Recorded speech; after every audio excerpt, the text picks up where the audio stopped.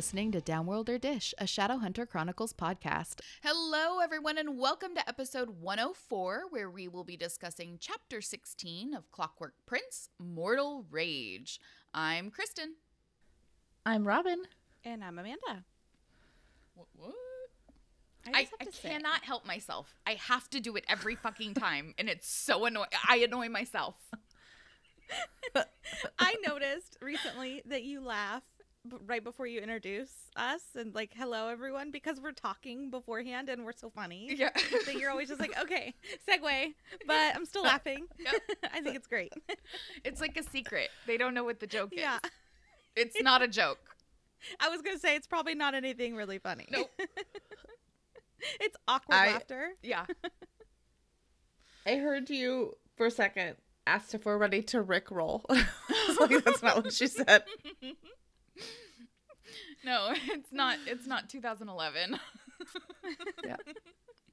You guys, Oh. that was 11 years ago. Over a decade ago. I know. That my daughter was born that is the year of her birth. Ugh, It's crazy. it's gross. We had this discussion about the housing market's crazy in Portland, as Yeah. maybe some of you know. Anyway, we're talking about potentially like, oh, if we moved or whatever. And I was like, dude, our kids only got like 7 years of school left. My husband's like gagging. He's like, don't say that.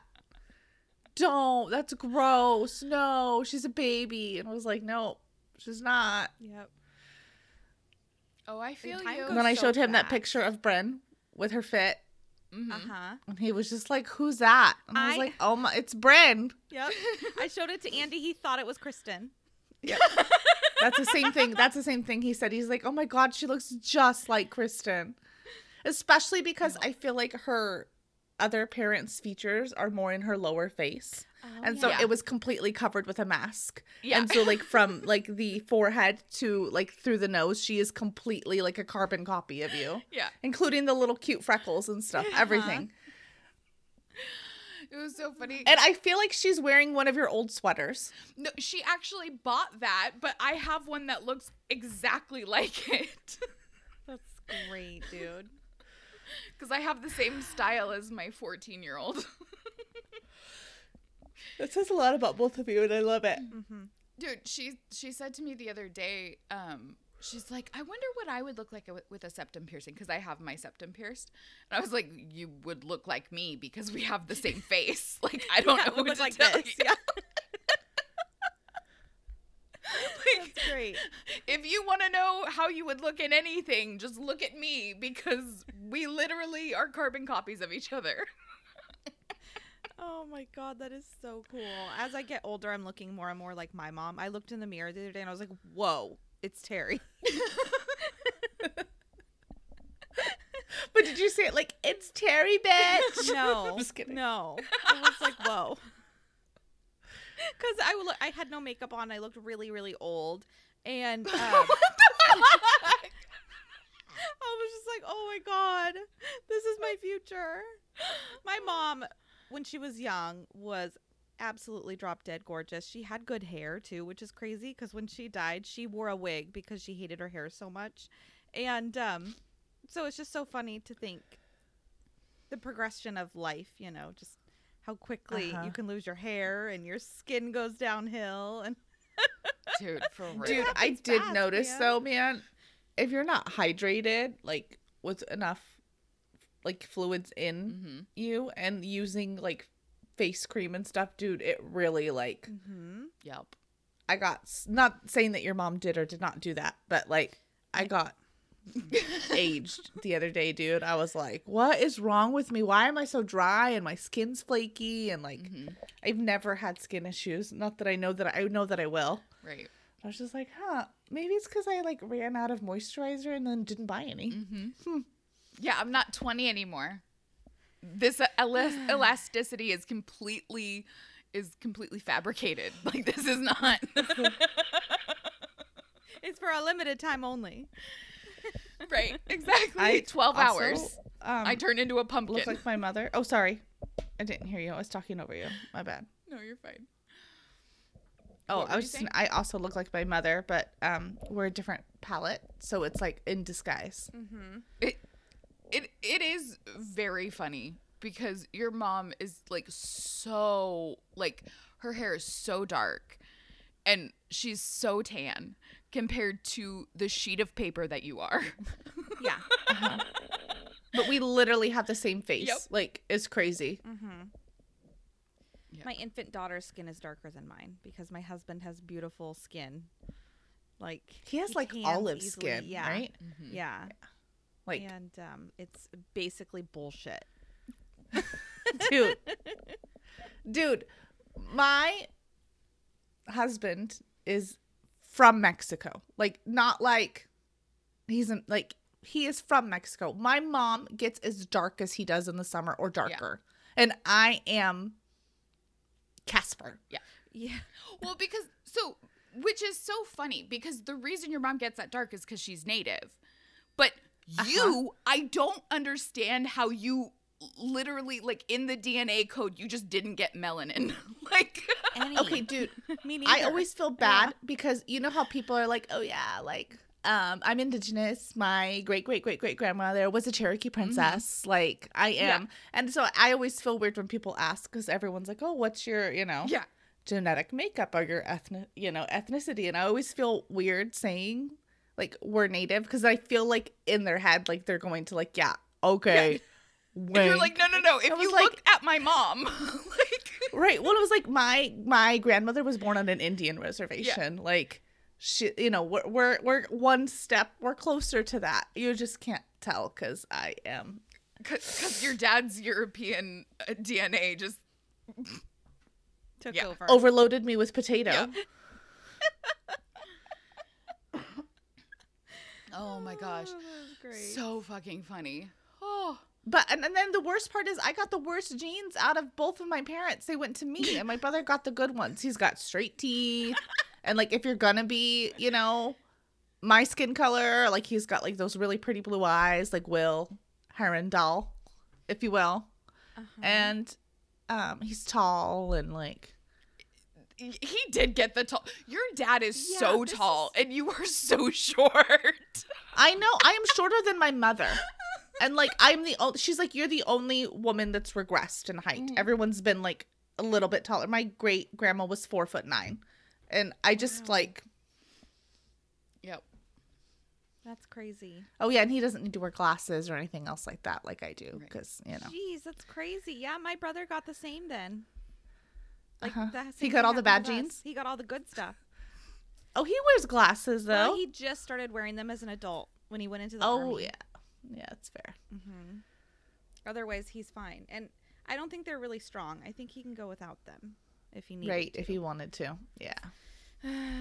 My brothers are tall, but Anyway. that's thanks to their mother, not to our father. Right. That's fair. It's funny when, like, because they've been taller than me since they were like 13. But they're like significant, and they're not small. Like, they're like athletic, right? But they're big guys. Like, they're big, very broad shouldered. And so when I stand in the middle of both of them in a picture, it's like their shoulders are at like the top of my head. I look like a little Oompa Loompa in between, like, these two You're like giant, you're like slender Molly hands. Weasley, and they're like Fred and George. Yes, that's exactly what it is. Nerd. I'm like, oh wait, I look actually small in this picture. It's an optical illusion. Dude. Oh my goodness. Oh, you guys. Well, what do you guys say we cut the chit chat and kick things off with Robin's recap? Previously on Downworld or Dish. Tessa gets dressed to meet her. Nope. It's not what I said. Sorry. Focus. Tessa gets dressed to go meet her brother as Tessamon, and it gives her and Sophie a chance to play the hit 1988 board game Girl Talk, where they are totally able to clear the air about Sophie's feelings for Jem. After some brief deliberation, Charlotte tells the Autobots to roll out, and everyone breaks off to follow their assignments on the way to the dusty old warehouse. Before she can leave, Tessa runs back inside for her necklace, where she sees Sophie and Gideon getting cozy in the hall. At the warehouse, our London Institute Hunters of Shadows break out their flashlights and do their very best Scooby-Doo. To everyone's surprise, this time Henry gets to play Fred, and damn if he doesn't do a good job at it. The trail runs cold until Shaggy and Scoob find a man, only this time the mask isn't coming off. It's a strung-out person / wolf who's there looking for any scraps of yen-fen he can find.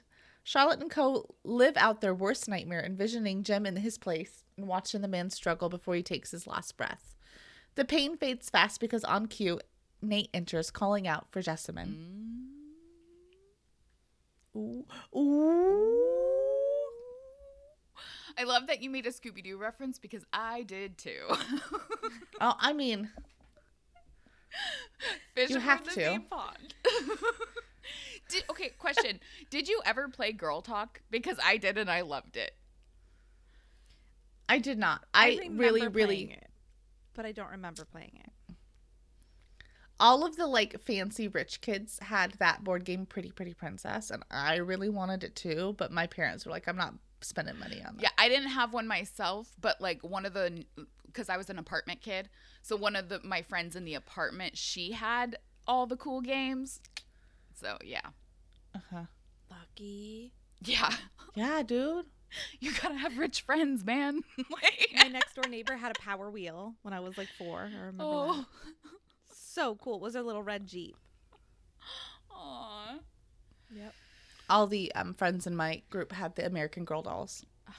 Oh yeah, Cassie's no, too. I missed that. I didn't buy those for her either. That's ridiculous. And It- dolls it are is. creepy. Yeah. No. I mean, they have them now at Target for like $18. That's what my kid got. Oh, It's the same thing. the store brand. Yeah. Yeah, it's It fair. just wasn't built to look like her, but we bought one that looked similar to her. So, Mhm. I was obsessed with Polly Pockets. okay. Okay. Oh my god, I loved them so. They were just so tiny and so cute. I loved them so much. There was no point I to didn't them. have Polly Pocket. It was like a You could- clamshell with a little figurine that you walked around. A clamshell. There was no. It wasn't anything. You could carry it in your purse. Yep. Oh, I was one of those kids. Like I played a lot with my cousin because we spent summers together, but we would spend hours like setting up like Barbies and things like that, like and setting up the backstory, and then never actually act it out. We were just like setting the stage for a play that would never happen. Yep. Pretend and then pretend. Yeah. Pretend that this, and then pretend that that. Yeah, you have to say pretend before every single time. Yeah, Otherwise, you'll before think every it's real sentence. life. Yeah. And then I we'd used to get play- bored. And she had a little brother, my other cousin, and he like destroyed her Barbies because we were poor. So we had like 99-cent store Barbies, which are not Okay. Oh, the yeah. same quality of Barbie. They are hollow plastic. Oh, yeah. And so Always told my kid, I was like, let's play hair salon. yeah. And so many of them were missing their heads and stuff. So we had this game that we used to play where one person would take all these Barbies and you'd hide them around the house and stuff. And you'd try to like trick the person into getting just a head because that was negative points. But if you got a whole Barbie, it was like full points, right? So we'd like put Barbie heads in the cabinet with like the hair sticking out. So you'd think that you got a Barbie, but it was just a head. And then you'd be like, we were demented. Yeah. Foiled again. It was a great game. I loved it. Oh shit! I got a Barbie head. Damn. Yep. Dude, but like you would have never done that had you, you know. Had we Had had you did have quality cable. toys. Yeah. Yeah, Yeah. Inventive. Yes. exactly. Oh, anyway, so Tess is living the dream. Dressed as a boy, she can actually walk down the street without being harassed. What a concept. I'm like, wow, Dude. that must be nice. No one told you to smile. No one asked you to I don't know. What are they like, you know, when they like make noises to like get you to come over next to Cat call. Oh yeah, Yeah. cat call. Yep. But it's like No one not asked words. you? It's like, hey, like they're calling a dog. Yeah. Okay, I know that all we've done is chit chat, but I have to tell you this really Oh, quickly. yes. I was doing my job. as a professional, Mhm. right? As being told to somebody as a technician for something, okay? That's how it's described. A technician will come to your residence. Hey, surprise, it's me. And the old man, while him in his bedroom, asked me how men look at me when I tell them that I test mattresses for a living. And I Thank was like, goodness I was not with her. and I was, and I was like, they don't, because I tell them that I'm an inspector and a technician. And it was like, they don't, because that's not what I say, because that's not my job. Oh my And then he God. got really embarrassed. It was the Good. first Good. time I did that thing where I was just like, I don't understand why it's funny. Can you explain it to me? I don't get the joke. Yeah. It's not funny to me, basically. And he was so embarrassed. Good. And then I got to leave. What did he say? And it was awesome. He was just like, no, I'm trying to be funny. And I just stared at him. Yep. And I did not laugh, and Steven did not laugh. And his wife was just like, you could see like the terror in her eyes. And she's like, stop talking. So great. I was like, yeah, we're going to go. Oh my God. Okay, so I was going to ask you, was anyone else there with you? Because I was like, that could have gone so badly. Yeah, we no, don't that's go in. we got the buddy system. good. But like, But yeah, it's good. not funny anymore. Good. As he should feel embarrassed. Make him feel fucking Yep. stupid, and then maybe he'll think about it before he says something stupid like that the next time. Yeah, it is amazing how many people feel comfortable. I don't know if it's just because we're two women usually. Like, I don't know if you get it with Steven when you go, Robin, but a lot of people tell us about their sex life and stuff. Oh, it shouldn't be doing this, or it's not like we're like, rocking it really hard and things like that. And I'm just like, I don't care what you do in your bed. Like, Right. as long as it's not abuse Right. to the mattress. Right. I don't give a shit. Well, Oh also, my like, God. it's just not important, like, information. It's too much. Or just like the one that gets me is a lot of people, like, it does not, none of it happens when I'm not with you, by the way. But a lot of people, they'll like put their hand out at you, like they're offering you something. Like their hand goes up and down. They're like, I weigh 100 pounds. It's not like I'm, and then they do this to you like they're weighing you. Yep. All the time. Yeah. This shouldn't be happening to me. And I'm just like, yeah, there's no weight limit on a mattress. That's why I mean, there there are is. warranty inspections. But Yeah. I just, oh, God. yeah, people are gross. And that's what I was going to say about this situation. It's like, Tessa is used to people looking at her, whatever. I'm a 35-year-old overweight woman with children, and people still, like, I still feel eyes on me all the time. Mm-hmm. So it's got to be interesting. And I'm not saying that people are looking at me in a sexual way, but I think also judging you as a woman as well, not just as, Yeah. And so it would be interesting to dress as completely different and just see how it would go. Yeah. Yeah. I'm curious Especially nowadays. somebody so, like, for her, it's got to be weird because in the same time she's like, I'm under the cover, the shade of man, Yeah. but at the same time she's bearing so much more of her body that she's not used to. Yeah.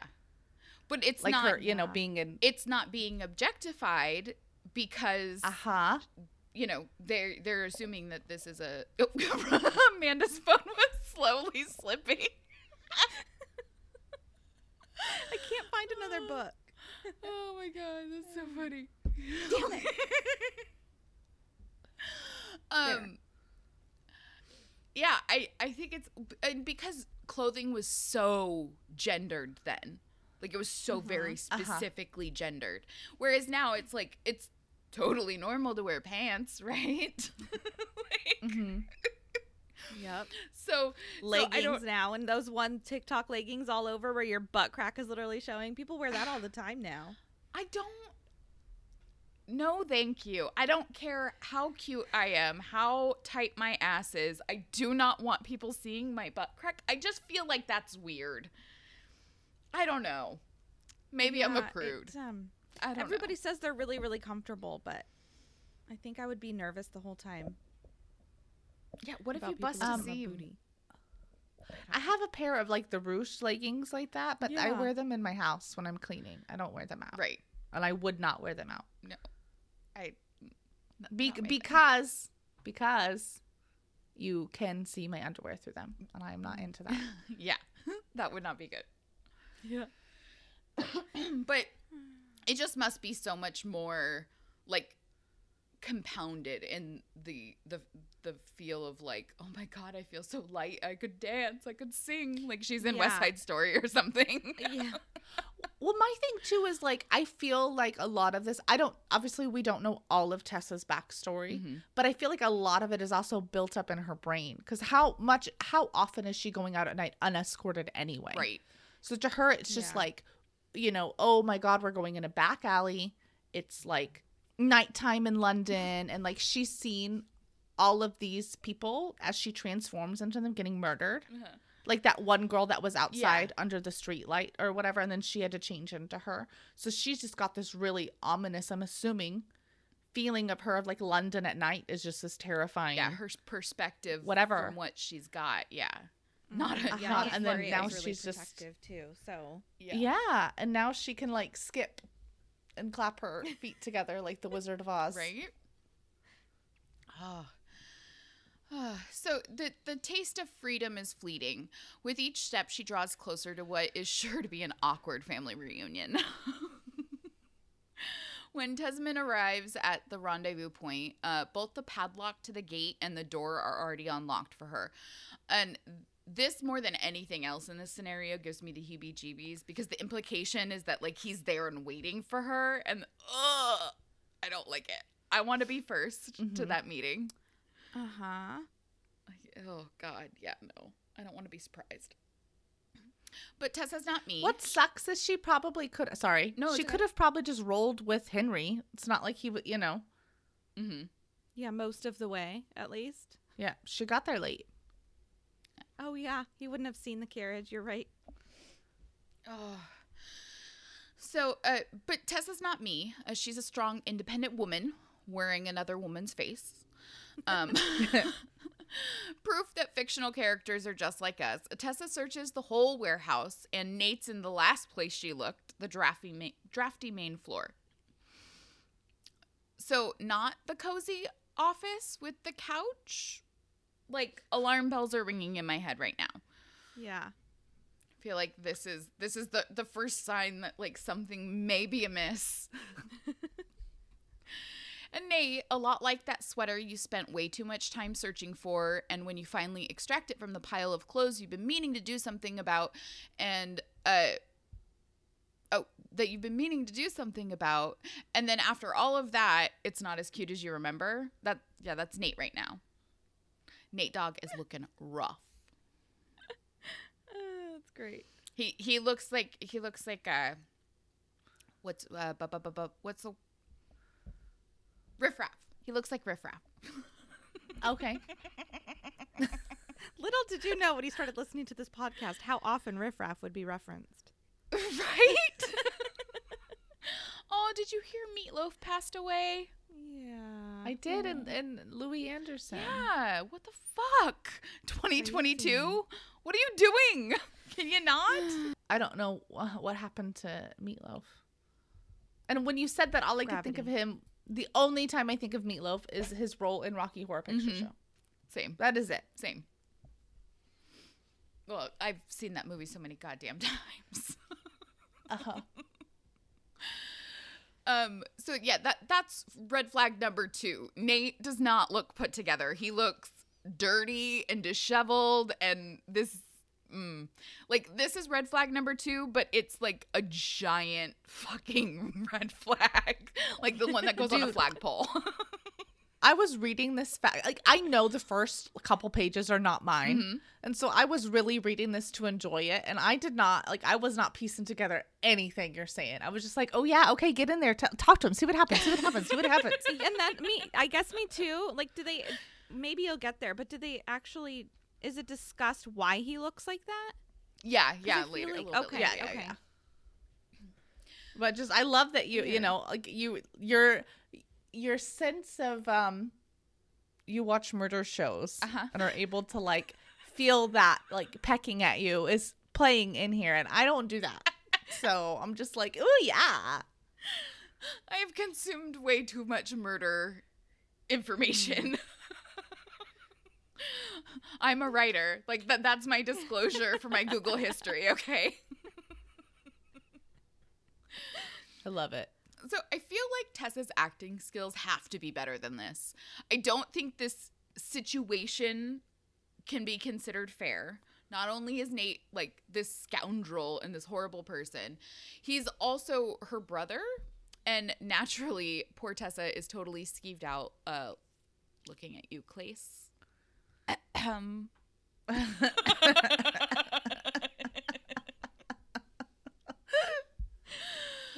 Well, Tessa's terrible acting might be understandable. It's still objectively bad because as soon as Nate starts coming at her, she starts demanding to know where the Magister is. Like, Right away. dude, you couldn't even say hi first? Like, you're like, I need to know where he's at. What? It doesn't even make any sense.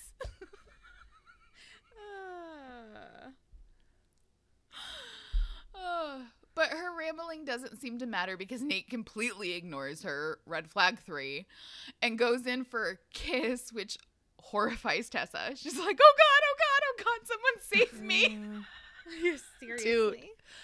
Okay, I have a dumb question that I don't know if we've addressed prior. But I can't remember. When Tessa changes, does her voice change as well? It has to because it's like the vocal cords of the person and like their. It would have to. Yeah. Okay. Yeah. Okay, I was 'Cause thinking about how cool it would be if someone had died and then she could change into them and then she wouldn't like.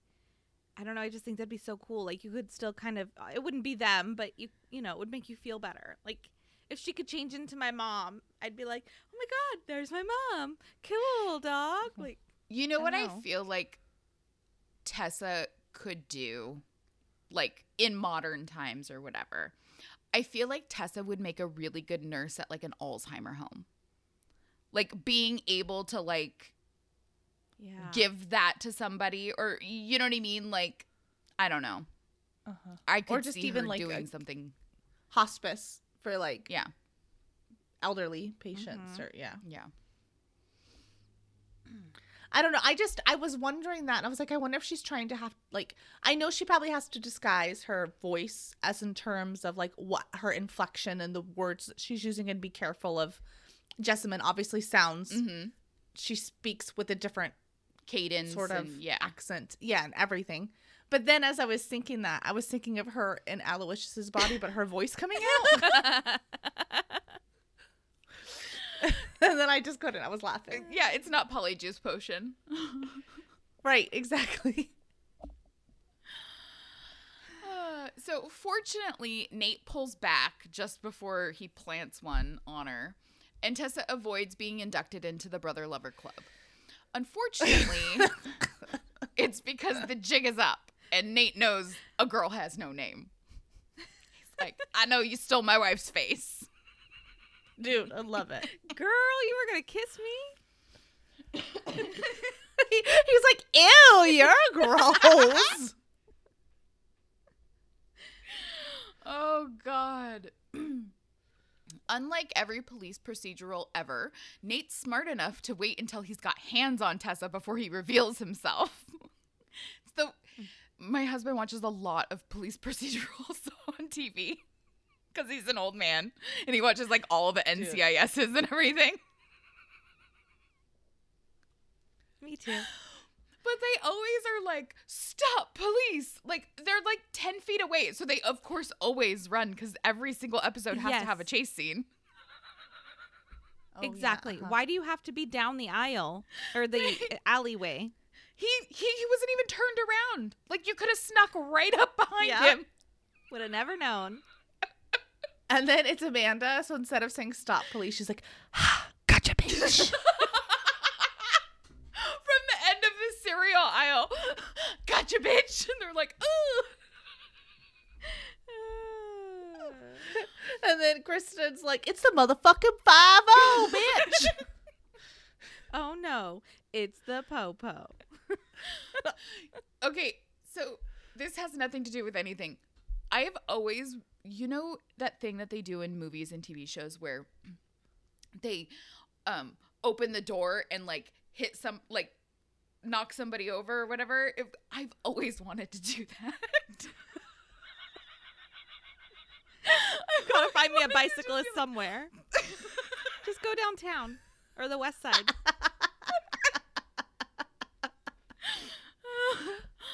Oh my god. Okay. Anyways. I guess those dance sessions in the living room paid off because Nate spins Tessa around rather deftly for how much of a wimp he's been so far. Like, I was like, oh, he's actually okay. Maybe he's more focused up. And he's got her in this chokehold with her back to his front. And I gotta read you this line because it's gross and it made me feel icky. His other hand shot out like a snake, spinning her around, pinning her against him with his forearm across her throat. His breath was hot against her ear. He smelled sour, like old gin and sweat. Ugh. Gross. That, like, oh, God. If you've ever been around an alcoholic, like, it comes out of their pores. Like, yeah, you know. Ugh. So gross. Okay. So, Amanda's having a break. Why are you laughing?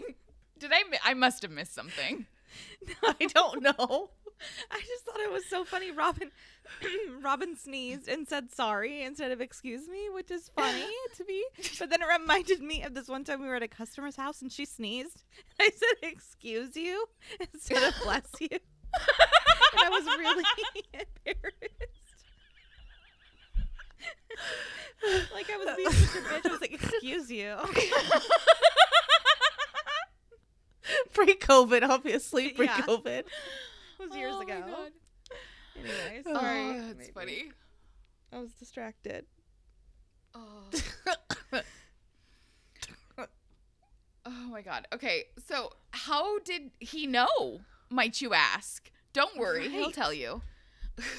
Nate, Nobody's the great gonna top know. of his class in evil monologuing school, doesn't hesitate to explain everything.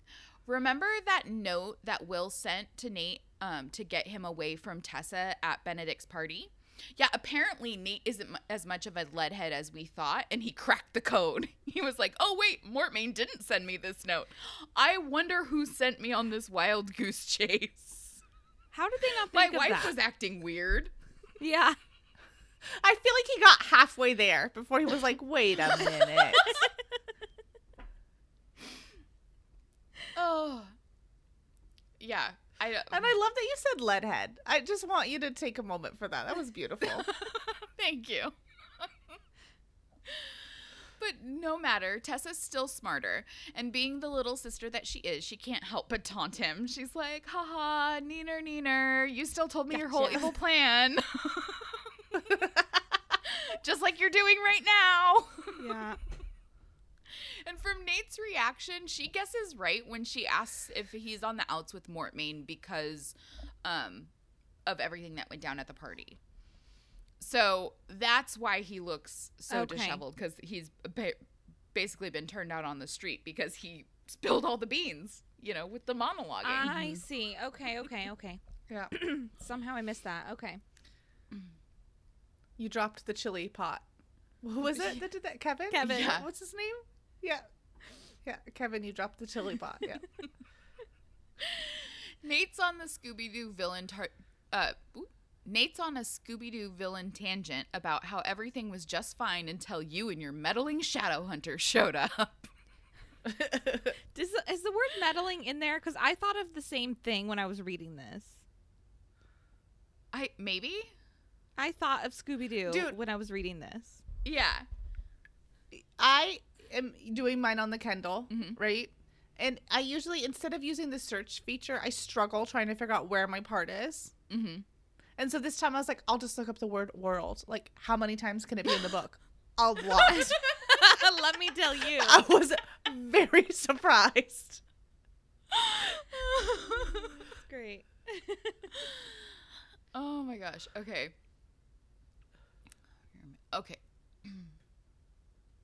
So this next bit is just Nate and Tessa going back and forth, so I'll do my best to abbreviate it. Nate assumes that they've tortured Jessamine to get her to write this note and set the meeting for Tessa and everything. But Tessa takes, and it's a little bit too gratifying for her. She's right on the cusp. She's enjoying this a little too much. She's like, oh no, we didn't torture her. She wanted to help us to save her own ass. No one could ever love you, you monster. Like, oh God. And Nate can't believe this. He's like, absolutely not. And I think it's a real testament to the depths of this character that Cassie wrote, because it's not that he loves Jessamine, but the idea that she wasn't as devoted to him as he thought she was is such a big blow to his ego. And especially right now when he seems very down on his luck, I feel like that's a dangerous thing. It was the last thing he had left. Yep. Yeah, she's kind of poking the bear a bit. Now, this is the most Cassie thing ever. Okay, this next bit. We get a huge family revelation in the middle of a fight. That is, I mean, if that's not on brand, I don't know what is. Dude. You see, Nate is not Tessa's brother. His mom was actually Aunt Harriet. Yes, she was engaged and her fiance ended up dying before the wedding, but they had been knocking boots and she found herself in a bit of a pickle. So her younger sister, Elizabeth, which is Tessa's mom, took Nate and raised him as her own because of all the gross society crap. And by the way, Nate then murdered Aunt Harriet when he found out that she was his mother. Beautiful. Because as he puts it, she was a hooler. I'm like, well, you're a gambling addict and a drunk, so he's like, she disowned me, motherfucker. She raised you, dude. She did. Yep. Like, whatever. But Nate's a narcissist, people. so you know. Yeah, he couldn't imagine why she would have to hide something like that for her own protection. Really. Right. When it affected him so much, you know. Yeah. Because it's her fault that he can't know his father because he died. Right. Totally her fault. So Tessa's like, yeah, okay, but this does not explain why you told Jessamine that my mom was a shadow hunter, even if we're just cousins, you'd still be a shadow hunter. So explain. But Nate's feeling a little less talky and a little more strangle my sister. And conveniently, this is when Tessa remembers Gabriel's training and she's like, go for the knees. So she kicks back and kneecaps her brosen. Now, this plan works a little too well. And Nate takes Tessa to the floor with him. As they're struggling, Tessa reminds him loudly that the Magister wants her alive, so at least he can't kill her. She's like, don't forget, not the face. Dude. Like, and Nate, being the monster that he is, responds with, quote, alive is not unhurt. And all Tessa can do is send up a silent prayer for her friends. She's like, fuck, I really stepped in the shit this time. Yeah. I mean, apart from like the actual murder, like I have totally scrapped with my brother like that before. Me too. 1000%. Yeah, no, I'm much older than my brother, so I didn't have to do any of that. Amanda and I are both like, we're like 18 months, Yeah. 2 years apart. Yeah. Oh 18 yeah. months, Ben and I. Uh-huh. Yeah, we used to fight a lot. And then when he started getting bigger than me, it was harder. No. I just always went for the knees. That's why. Yeah. Legit. Well, I talk about that in just a few moments. Don't you worry. We'll talk about you and people's knees. Wait, your brother's like 35 now, and he's like, I got bad knees. I don't know why. Robin's like, yeah. Okay. I have to ask you a question. Good. Did you talk to text your thing? Yes.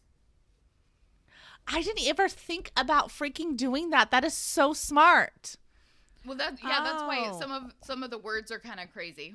It said like NATO and whatever. But as I saw it and I was like, dude, I bet she did talk to text. Yeah. How cool is that?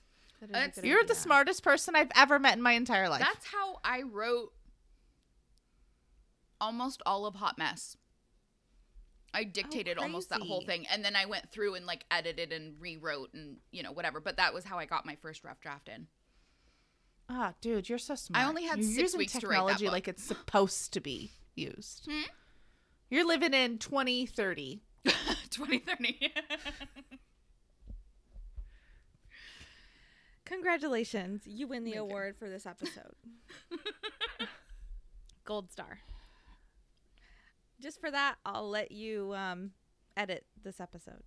Oh, thank you. You obviously have a way with technology. Yeah, shit. Okay, so obviously Tessa starts yelling for her friends because she's in trouble. She's like, bitches, where are you? This is why you came early. So she says all of their names. It's legit the plan. Yeah. And when no one answers Tessa's cries for them, Nate pipes in with a, wonder where your friends are. Which, to be honest, I kind of am too, even after finishing the chapter, because although we get to see, obviously in just a second, where Charlotte is, where were the other people? It doesn't seem like, were there a bunch of automatons there and it just wasn't mentioned, so they were off fighting other things? Like, where were they? They were just like hanging out, and then they were like, oh shit. Well, and she didn't come across any of them when she searched the whole place, every room, before she came to the main floor. Good point. Well, were they outside? They just kept missing each other. Will and Jim are up on the platform or whatever, kind of like hanging over the side. But I'm wondering, it's like, how far are you gonna let Nate like toss her around before you're just like, right? She didn't say the go word, but she was screaming your names, like, nothing. As soon as he grabbed her, like, you knew what was going on. I'm sure it's echoey in there. I'm sure their voices are carrying. And they're up perched so they can see the whole warehouse, and she's in the warehouse. I don't understand. Like, I mean, obviously we needed it to happen because we got the dialogue between the two of them. Yeah. But it seems weird to me that both of them are in love with Tessa, and they're just like, yeah, this is kind of hot. Yeah. 100%. Like, she's still in Jessamine's form, so they forgot. Oh yeah, we like her. My bad. Let's go save her.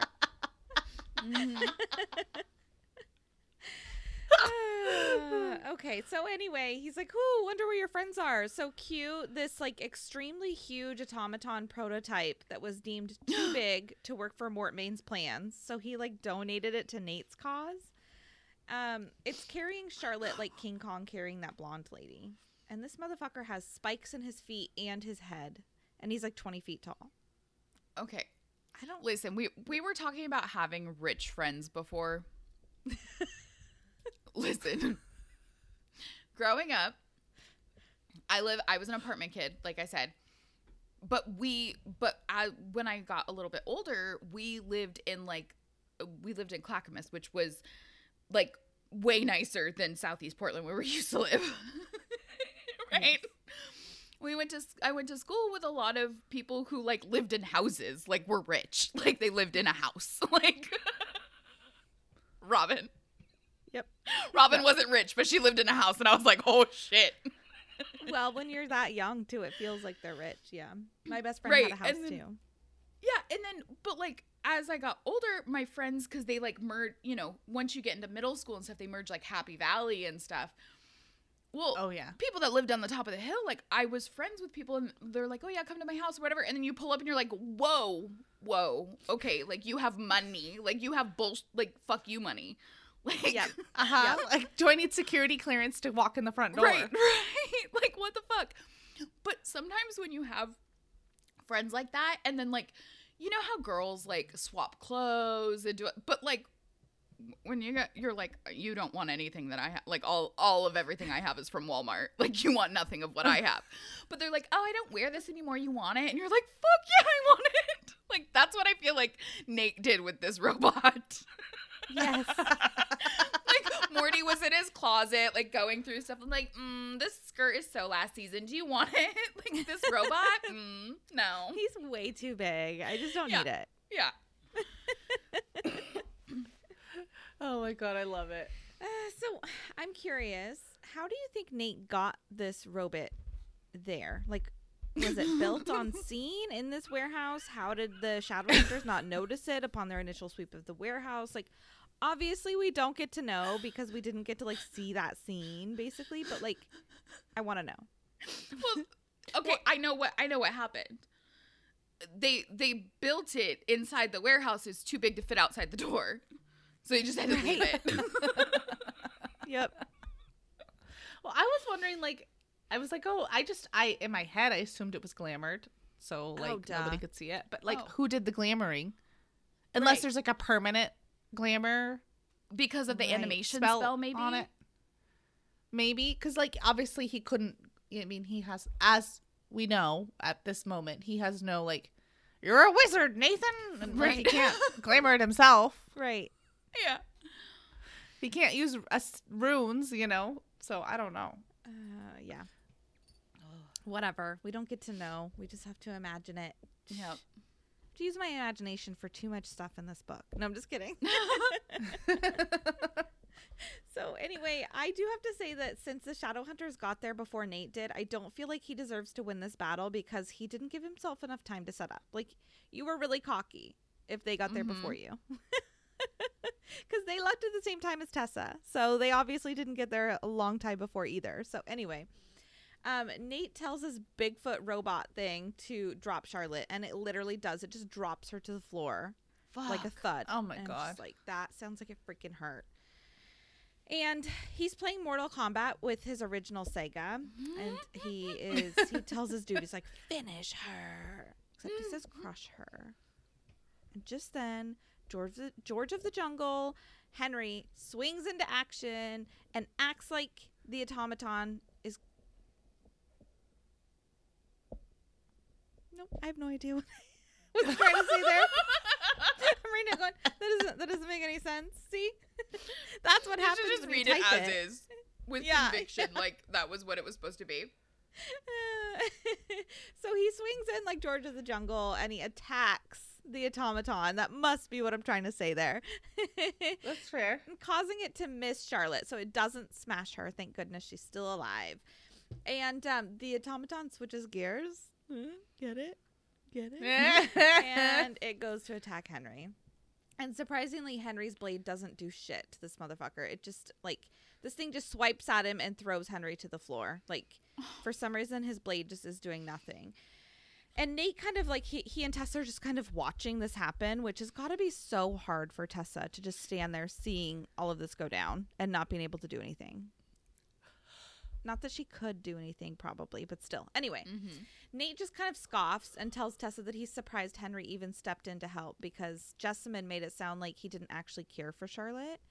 And I'm just like, this, of course she did. Like, Jessamine would use what little time she had with Nate and together to talk shit about those people that care for her. Uh-huh. Of course. Yeah. On brand. That's on brand. Yeah, so anyway, Henry doesn't even love Charlotte. Girl, I'm trying to tell you about the plans for this party, okay? She's like, I don't care.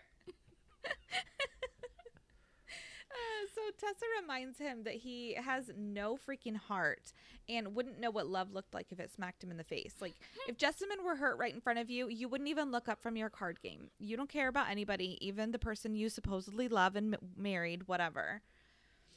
Nate's had enough of these truth bombs. He's like, I can't take your truths anymore. So he instructs this Bigfoot robot guy to come hold her until the Magister gets there. Tessa starts whirling, thinking about the Magister coming and like what's gonna happen and all this stuff, because of course she's like, he wants me alive, so she brings him up, but she doesn't actually want him to take her. So right. So she starts begging Nate to let her go to Charlotte, and Nate's like, no, and he shoves her on the floor in this Bigfoot's direction. And just in time, Jem and his Parabro tie show up. And they're also like George of the Jungle because, yeah, like Robin said, they were up there and then they jumped down onto this robot. So, like, were they just sitting there the whole time going, no, not yet. Not yet. We gotta wait for a robot. Yeah. We know there's an extremely large robot somewhere. So. It's gotta be coming. Yeah. He's like, I can feel it coming in the air. It was under the one dust cloth they didn't check. Yeah. Crazy. So anyway, they jump onto this automaton, which tells you how huge it must be if two grown, almost adults can jump onto the shoulders of this dude. And so just then, of course, it's distracted. So Tessa springs out into action. She like jumps out of the line of danger, I guess you could say. But she turns into Forrest Gump, trying to save everybody. So she first decides to save Charlotte, Henry and Charlotte. I love it. Okay. That's their new couple name. I love that. Yeah. Perfect. I actually do like it. Mm-hmm. So she decides to save Charlotte first because she's worse off than Henry, and it sounds like she has a better angle to get to her. So okay, she saves her from being trampled and goes to like pull her out of the way. She puts her on like tea bags and stuff over there. She teabagged her, and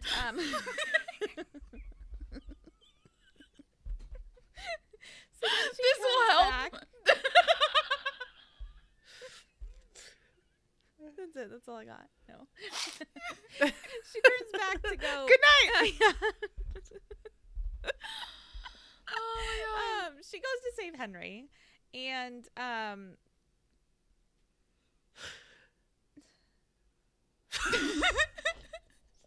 don't know again what I'm trying to say.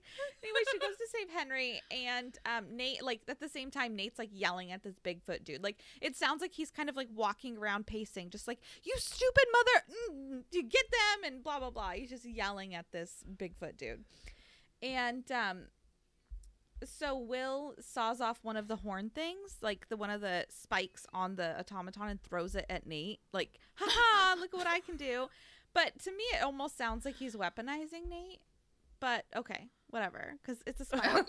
So, right. Anyway, but Will laughs at Nate because he's just like, "You're stupid," and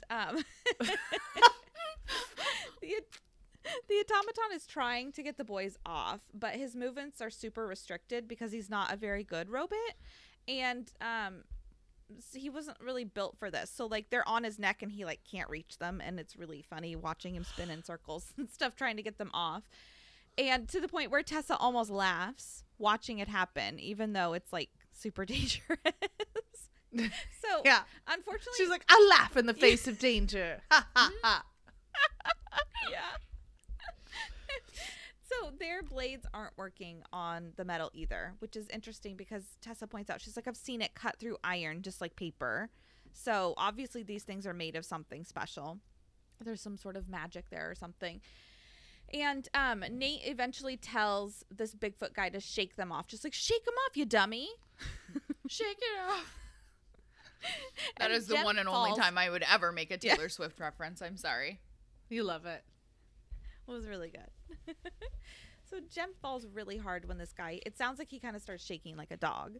And Jem falls, obviously, like I said. And he's able to get to his feet, but he's obviously injured. He's able to get something out of his pocket while trying to avoid the hits coming from Bigfoot. Like he keeps going at him. And Jem throws the object, but Nate comes from behind him and kicks his leg out, which is something Robin does to people all the time. Speaking of your poor brother's knees, he literally walks up behind people and kicks like their calf, so their leg buckles.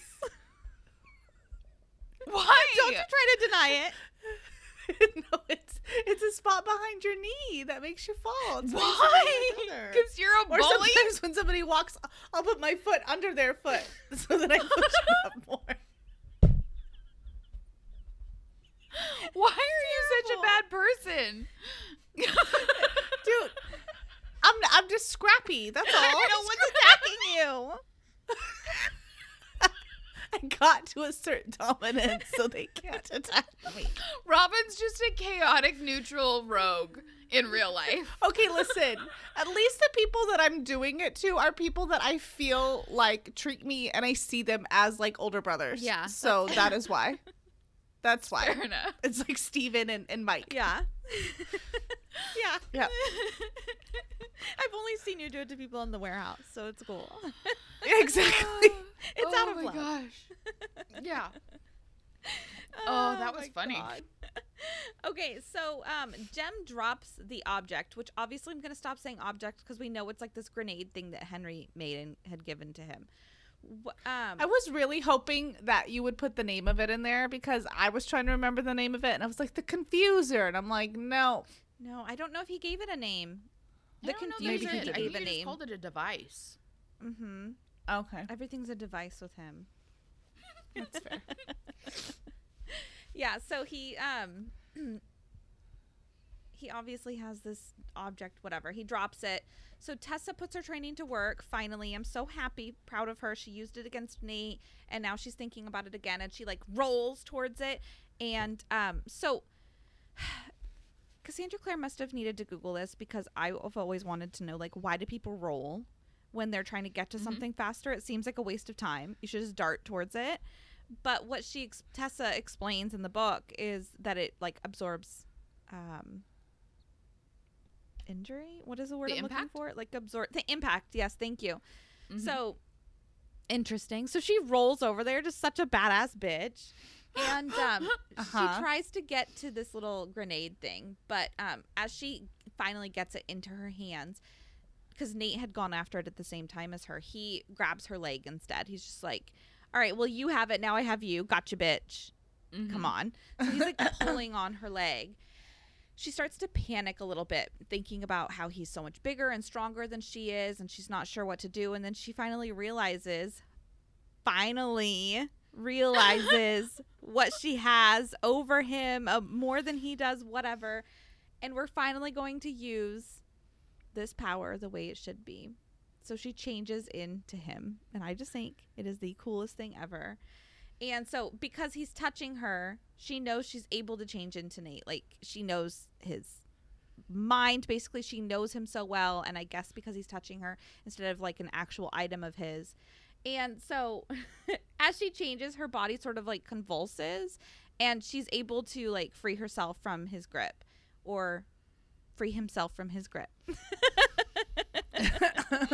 So as she changes, she stands up and lets Nate see her. And I'm just like, this has got to be so creepy to look at yourself.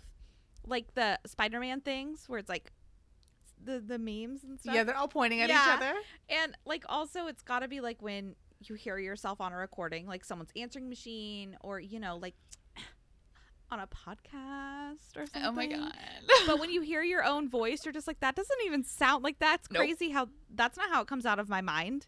Mm-hmm. You know, so when you're looking at yourself, it's got to be crazy. Because when you look in a mirror, it's obviously, at least for us, maybe not a thin guy like Nate, but you get a good angle or whatever. You're holding yourself up in the mirror appropriately and standing up straight. In this circumstance, he gets to see him how he really is.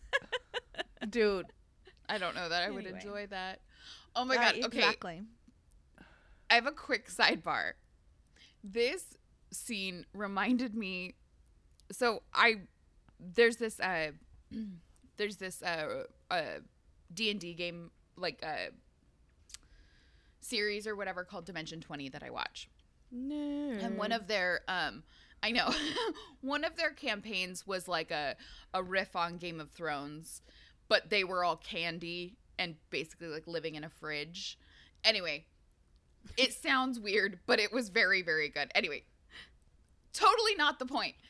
There is this one character that like went through something really traumatic and turned into a gloom stalker, which is like this badass like assassin, like roguish type, right? And he was like so like fucked up that he would turn into the person before he killed them, so they were murdered by themselves. It was so twisted, but it was so funny, and this scene reminded me of it. Okay, I know it took me a long way. I wish I had that power. What? So you're like, I wish I could do that. Yeah. I mean, you could murder The someone. thing that no, This is true. just in an RPG, it's fine. Okay, listen, guys. The thing that hit me about this is how the way that Nate's demeanor is and how he acts, I envision him in my mind as very weak and small and meek, and like his shoulders are slumpy and like droopy, and he's just like a wet blanket. But obviously, that's not how he physically is, because Tessa's like, this dude's fucking huge. And Tessa is tall. That's true. Tessa is a big woman as far as like her stature and stuff. And Nate's bigger than her. And I just never picture him like that, because I picture him more based off of his character like traits instead of like what he actually looks like. So that was just like, I always Okay. envision him as like the popular jock with the red Mustang that took freshmen home from school, right? Gave freshman rides. You know exactly who I'm talking about.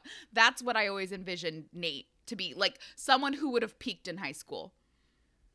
okay, I got you. Yeah, I mean, I think I was thinking the same thing about him looking like that, because I was like, why wouldn't she want to turn into Will or something? And then it was talking about him touching her and stuff. I was like, oh, duh. She's never turned into him, so she can't. Just, Yeah. Yeah. But how clever, right? Well, I figured, Mm-hmm. I thought, like, obviously I've read this before, but it's, like, been so long. And I was like, how cool would it be if she, like, just turned into a fucking dead person? And she's just like... And her skin fell off, so he she couldn't turns grab her into Aunt anymore. Harriet just to fuck with him. He's already, like, in a very Dude. fragile mental state. Yeah. She would break him. You murdered And it comes out, like... Yeah. like when on the God, what is it, the Christmas Carol, but it's the Disney version where Pluto, or really like Goofy's in chains. Like, that's what it looks like. Awesome. Okay. Sorry, we totally derailed you. it's okay. So Tessa shouts Kobe and throws the device at Will, who of course is able to grab it easily. And Nate's like, Tessa, what the HE double hockey sticks are you doing with my face? And Tessa tells the giant automaton to grab Nate, but it doesn't move. Meanwhile, Will is going rock climbing up its back. he just imagine him like a little ant. And Nate's like, nice try, moron. Your plan will never work. The creature's only obedient to me. And Tessa's like, yo, it's me. I'm the real Slim Shady. Get this goon.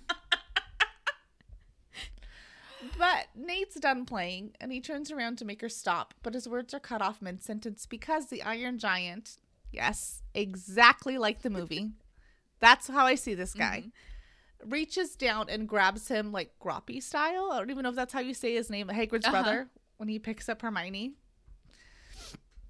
And Nate starts to freak the fuck out, obviously, as the giant lifts him up to like his mouth. I don't know why. What is it? Like he's going to eat him? I don't know. At the same time, Will finishes the job that he was doing, whatever he was doing, climbing up the guy's back, and he drops to the ground and yells something incoherent at Tessa. She can't hear it. And the whole shock of everything makes Tessa slip back into her own body. Just in time for Will to be like, hit the deck! And then he covers her with his body. Sorry. As the automaton blew into pieces. Can you imagine if she was still in Nate's body? He's like, let's go nuts to bus! Oh, that's great. Oh my god. Sorry. So, Wait, hold Tessa on. hears Nate scream. That is such, like, it's a point for Herondale. Herondale gets a point for that. Oh, obviously. Yes. Yeah, I obviously. mean, yeah, that's Oh, hot. shizzle. I mean, he wanted to go nuts to butts with Tessa. Yeah. He's like, if I'm going to go out, I'm going to go out like this. Nuts to nuts. You guys are so weird. I want to know how, like, didn't some of those clothes must have ripped when she turned Exactly. into Nate? Because Jessamine's so tiny. It did. It actually said some of her, like, clothes were She-Hulked. tearing. But, like, how did they not tear all the way if he's this much bigger than Jessamine? Like Bruce Banner. Yes. Because they did like 20 stitches per inch back then. Okay, that's fair. That's fair. It's not like me. Every time I get a new pair of like pajamas, I put them where my knees are and I push my legs out as much as I can so I can rip the seams. You're not supposed to so do they're more that? comfortable.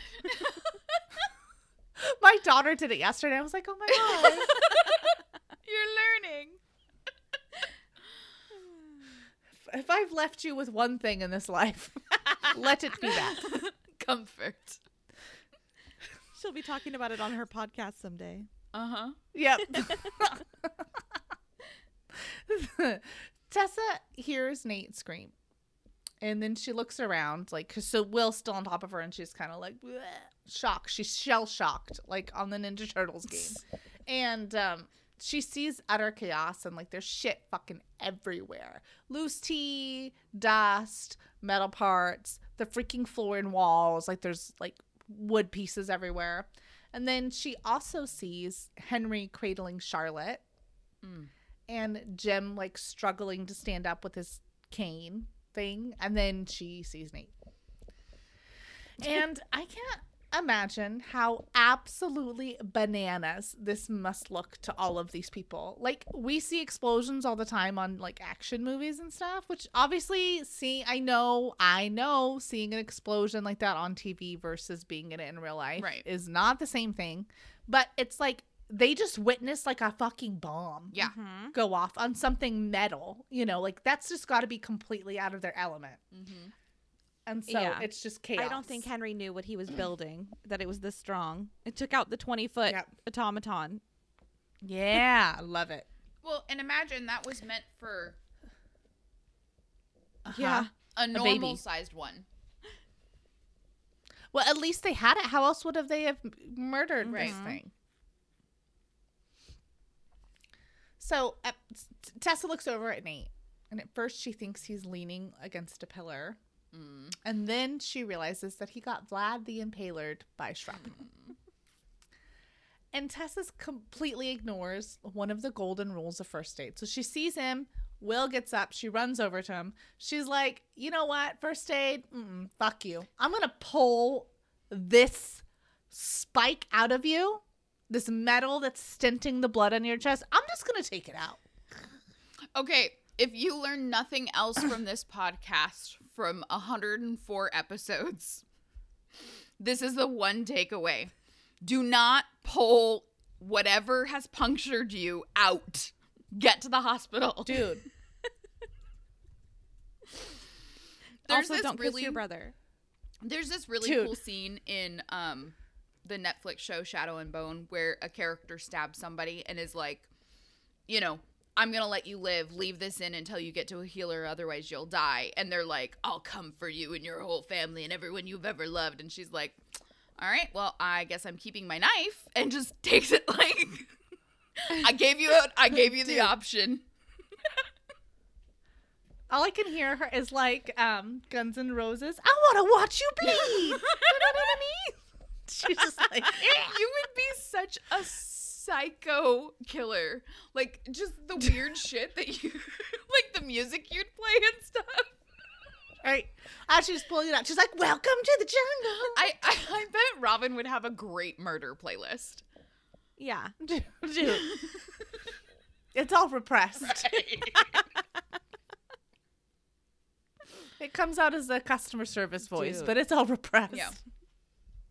So Tessa starts thinking about when the last time she saw him 3 ways to sideways fucked up. 3 ways to Sunday? I don't know how you say that. Yeah. 7 3 ways to the till wind. Sunday. No. Yeah. That's a different thing. Any given Sunday? What? I don't know. She is reminiscing about so long ago, back when she was a naive young child. And Nate was at DeQuincy's, almost getting murdered by vampires. And she loved him then and trusted him then. And now she, quote, felt as if she were watching actors on a stage playing parts, acting out grief. Dude. Wow. That's intense. Yeah. So she I'm going to quit saying so. She whispers his name and honestly is a little shocked when his eyes open. But every good villain deserves a final monologue. So here we go. Nate calls out to her in a gargle with this drowned voice, Tessie. And Tessa takes off her jacket, so she and presses it against Nate's chest to try to stave off the bleeding that she fucking caused to happen at a faster pace. She just wants to wear less clothes. She's like, you know what? I have Ray Gertz. Yep.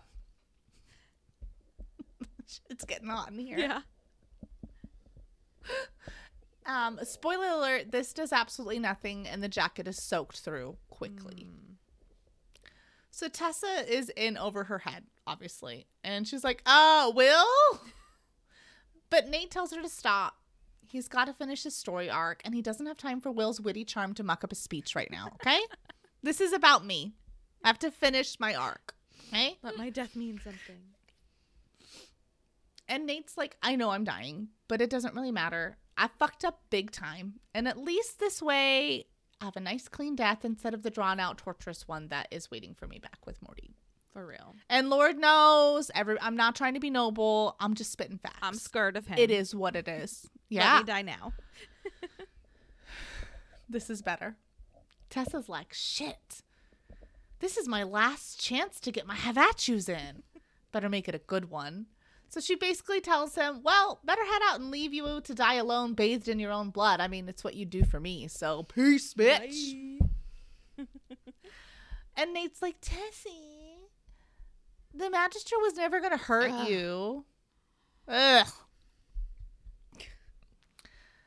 And Tessa asks where his super secret lair is.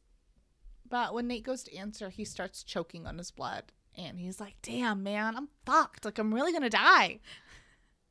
I'm just going to focus on that instead of helping you. Fuck. And Tessa's mind starts to go into overdrive with all the questions she wants him to answer. Like, where's Morty? And how am I half hunter of shadows, half demon? And that's it. Those are all the questions. The chaotic good side of Tessa's character starts pulling at her skirts, and she decides that she's going to slide her hand into his and tell him that there's nothing to be afraid of. And Nate's like, easy for you to say. You were always good, and I'm going to burn. I'm going to hell. Yes. Yep. Mm-hmm. Yeah. And she's like, yeah, you kind of fucked up. Yeah. And then he asks Tessa where her angel necklace is. She's like, it's in my pocket. I was obviously trying to fool you as Jessamine, and I couldn't do that with a necklace on. Hose it off, you dummy. Yep. Okay, now time to get serious. I'm gonna excerpt. I can't. Okay. Quote. Yeah. And she quoteth, and so it was written. You must wear it. He coughed more blood. Wear it always. You swear? She shook her head. Nate, I can't trust you, Nate. Which, by the way, that's italicized in the book, so it's her internal monologue. She's not saying. Mm-hmm. I know his voice was a bare rattle. There is no forgiveness for the kind of things I've had to do. She tightened her grip on his hand, her fingers slippery with blood. I forgive you, she whispered, not knowing or caring if it was true. His blue eyes widened. His face had gone the color of old yellow parchment, his lips almost white. You don't know everything I've done, Tessie. And that, my friends, is the end of Nathaniel Gray. I mean, of the things we do know of him, he's pretty shitty. So I can only imagine that is his last dying word. He's pretty. I'm like, what else guy. did he do? Yeah. It makes you wonder. Mm-hmm. Tessa gets up from the floor and wonders if everyone had been watching her last exchange with her brother. Like, she's just like, was I on stage? Did I do good? You guys? Did you have the camera going? Again, you've been punked. But no one was there. Okay. What was the other one? Candid camera? Uh-huh. You're on Candid was camera. Was that like the boomer version? Uh-huh. And there's like, Okay. What would you do now? Which is a little different, but similar. Dude, that makes me cry every time. That show. It makes me so angry and upset, and then I cry. It's I hate super people. cheesy. Yeah. Sometimes good things happen, but then a lot of the time, most of the time, people just ignore it. Do you ever, because they were in Oregon City once, they went to a cafe that Andy and I really used to like to go to when it was open. Do you ever wonder if something's happening and you're like, do I step in just because like I could be on TV? I think that was the point of the I don't show. know that would come. I don't think I would ever assume that there was like a candid camera. I don't know why. Dude, it's a fine line between like personal danger. Yes. Like, stranger danger and helping someone. That's my always Yeah. thing. It's just like you hear this like, oh, if a woman, like, you remember on Sons of Anarchy when like my baby's choking, help Yeah. me, and then Jimmy gets fucking kidnapped into the Yeah. van. Like people actually do Yep. that. That's a thing from the Especially news. at Target. Apparently. Like, so like, Yeah, Target's like a big but what if? trafficking place. That would make sense. Women alone. But with what their do you kids, do? What I if don't know. there actually is a baby Exactly. choking? Right. To be honest, I know I have a toddler and a newborn. Okay, she's an infant, not a newborn anymore. It's so sad. Anyway, I don't know the Heimlich maneuver. Like, I know you have to pound on their back and like put them upside down, but I don't know if I'd be able to help as well as maybe someone else could. So I don't know that I would jump in. I mean, I could try. Or like call or whatever. I mean, yeah. Yeah. I tend to forget about my own personal Yeah, you do. safety in situations, and I tend to react before I really think through. I guess you have done that. You have jumped in and saved someone's life. So I don't even know why we're acting like. I mean, to be fair, anytime I go anywhere, I have my children with me. I don't go to the store by myself. I don't go shopping by myself. Like I always have a child with me. So that's kind of my, like, I can't leave my kid alone Right. to go jump in your van. Right. Can't leave my 4-year-old alone, my 5-year-old alone to go jump in your van. But I can call. I can help you scream for help, but like I can't. Right.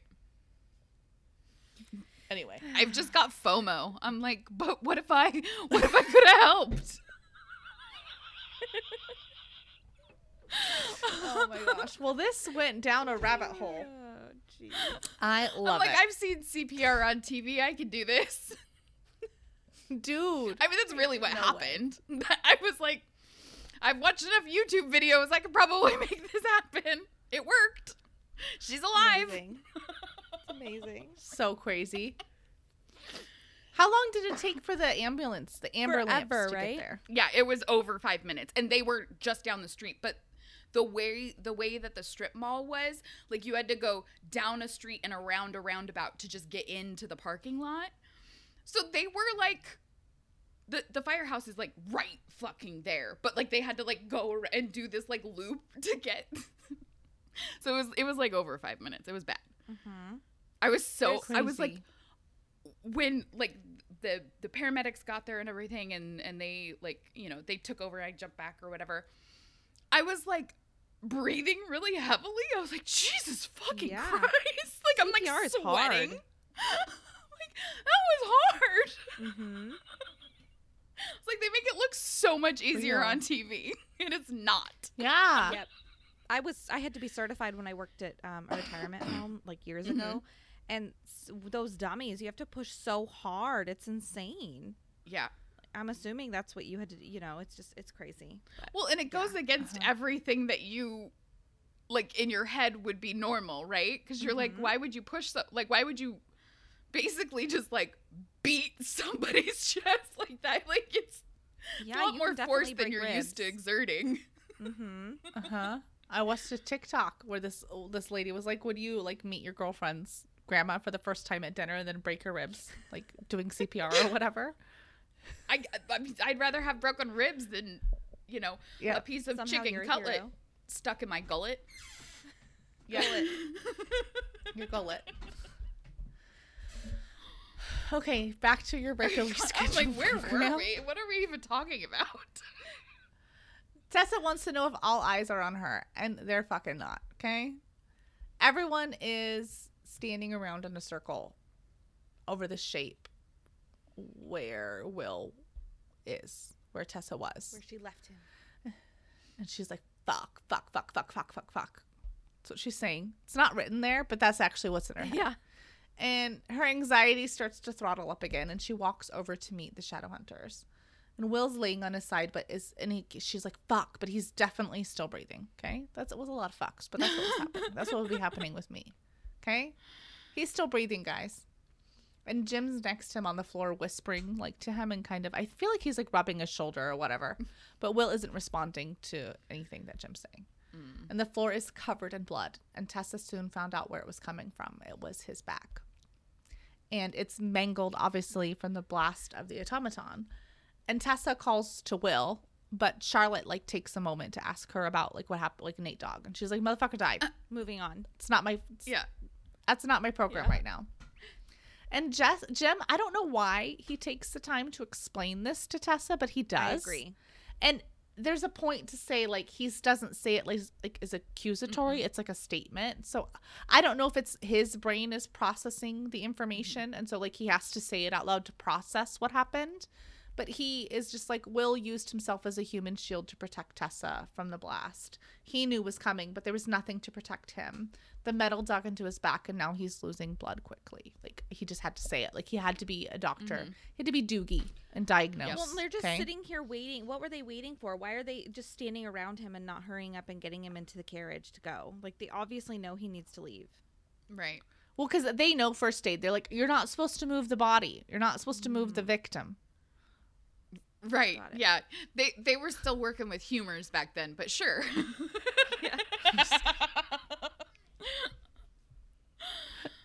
Tessa asks why none of them. She's like, why? Basically, she's like, why are you bitches just fucking standing here? Where's your Aratzis at? Where's your Stelle now? And Henry explains that if they used a rune that will help with blood loss, they've already done that. But if they were to do any Aratzis, his skin would start to heal over the metal that's lodged inside of him, and it would just force it deeper into his body. And then, like, he doesn't say it, but in my head, I'm like, infection. Yeah, you know, they had to figure that out the hard way, probably. That had to have happened to someone. It's terrible. Oh. So they have to get him back home to the infirmary so they can take the metal out of his back and then start to heal him. And Tessa's like, great. Good plan. Let's go. And Jim, who is clearly not a parent to a toddler or a child, is like, whoa, Tessa, BT dubs, did you know that you're bleeding from a giant gash on your face? Seriously. Did you know? God. Dude. Tessa's like, well, adrenaline was keeping me from feeling anything, but now that the excitement is over and you mention it, I'm just going to internally freak the fuck out and faint. Does that sound helpful? Yeah. We good here? You guys need more people great, to great. deal with. Okay, bye. Okay, bye. Okay, bye. I'm done. You want to carry 2 bodies to the carriage, you say? Is that what you said? One wasn't enough? No, one's the loneliest number. One's going to have to lay across your lap and stuff. Yeah. Oh, my God. That means somebody had to walk back, I'm assuming. Or sit on the floor or something. Charlotte can sit on Henry's lap. Hey, listen, if I can fit like 8 people in a Honda Civic, like they can figure it out. Yeah. This is fair. I think I fit 6 in my Mustang once. Yeah. That's fair.